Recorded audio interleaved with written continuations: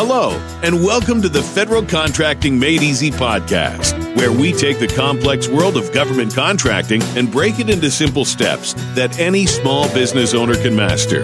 Now, let me introduce your host, Nancy Byerly. Hello, and welcome to Federal Contracting Made Easy, where we take the complex world of government contracting and break it into simple steps that anyone can master. I'm your host, Nancy. This is episode number 104, and today's topic is on contract disputes and claims. As a small business owner, the better educated you are, the better decisions you can make for your business. This is especially true when you have a material disagreement or issue relating to a government contract. This could result in you having to file a dispute or file a claim against the government. This is where the Contract Disputes Act, otherwise known as CDA, comes into play. The Contract Dispute Act of 1978 provides standard procedures for negotiating and litigating government contract disputes.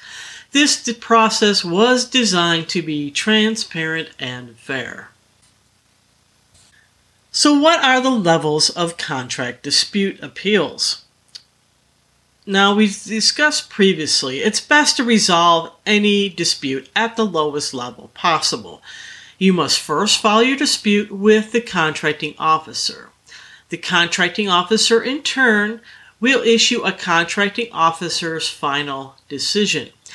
Basically, the contracting officer's final decision is a decision based on the dispute's merits.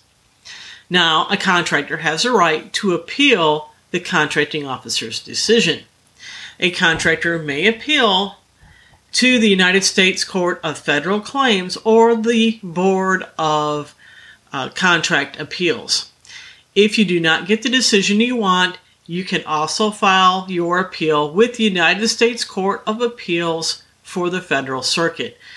If you're still not satisfied, your last place you can file is with the Supreme Court of the United States. When to file a contract dispute. Changes are often made to government contracts. Statement of work can be changed. It can be altered. If they add additional workload, it's going to have an impact on you. If they take away additional workload, it's going to have an impact on you. When they add to an additional workload and don't fairly compensate you is when you can file a claim. Could also alter the conditions that impact the performance of the contract. As you can imagine, these changes will impact you, the contractor. You, the contractor, will have to be paid for additional expenses that you incurred as a result of the increased workload or the changed conditions. In good faith, you must file your requests for additional expenses incurred with the contracting officer. If the contracting officer delays in responding to you or rejects the additional compensation request, what do you do now?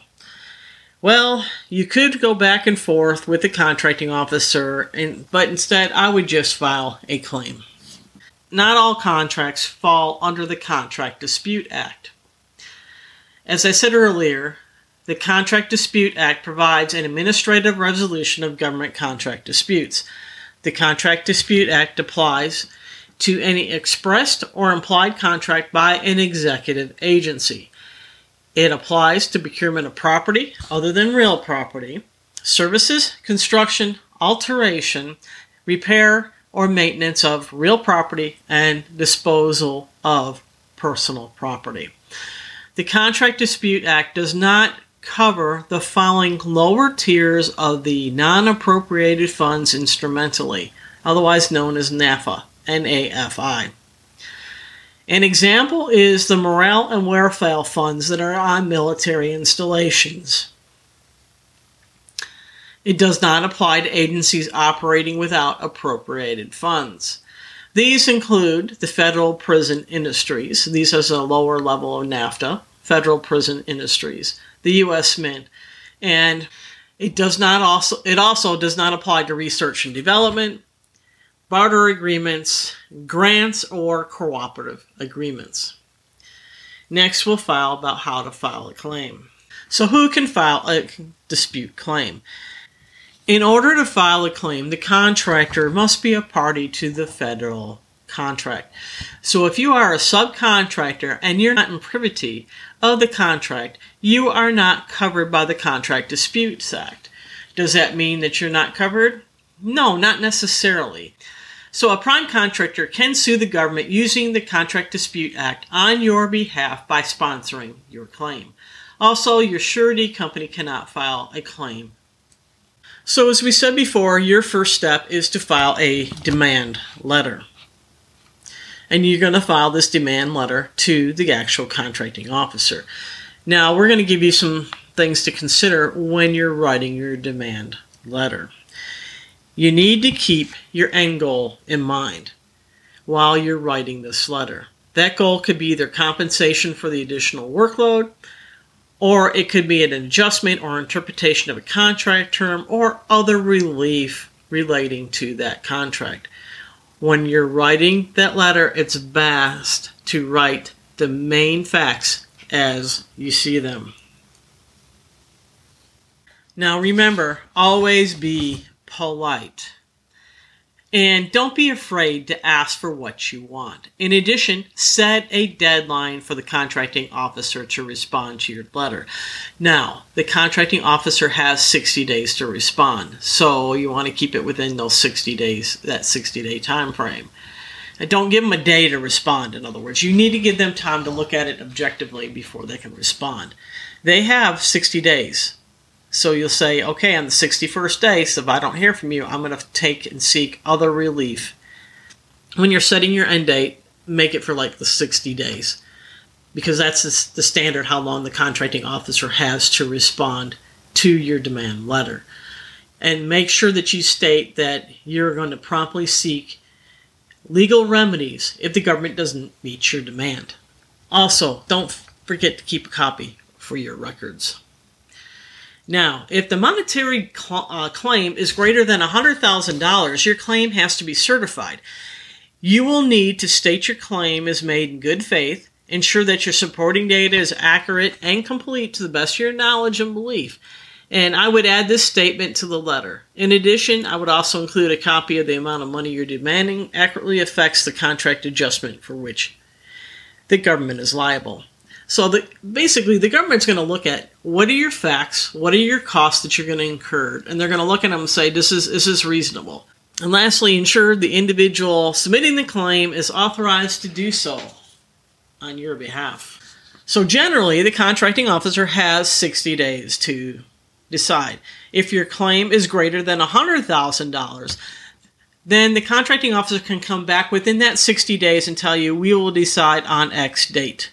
And we will make our final decision on that date. The contracting officer's decision is final. If you're not in agreement, then you need to file your claim with the United States Court of Federal Claims or the Board of Contract Appeals. In conclusion, this is one of the situations where it's best to have an attorney advise you and help you through the process. They can be worth their weight in gold in these situations. Remember, sooner or later, you're going to have to file a claim with the government. Be sure that you take appropriate steps to help you in your case. You need to take copious notes throughout this whole thing. Hopefully, you've taken copious notes before you got to this stage, so that you can refer to these notes when you're writing your demand letter. Remember, I've talked before, always take copious notes, daily logs, what happened. Did somebody ask you to do something? If you keep your daily logs and that stuff going as you're working on the contract, when you come into these situations where the demand letter is going to be needed, it's going to help you out a ton. Also, make sure that you have your supporting documentation and file that documentation, a copy of that documentation with your actual demand letter, giving them the background information to support your claim. The more information you give them to me, the better. As always, please remember to like, comment, and subscribe. And until next time, as always, be safe.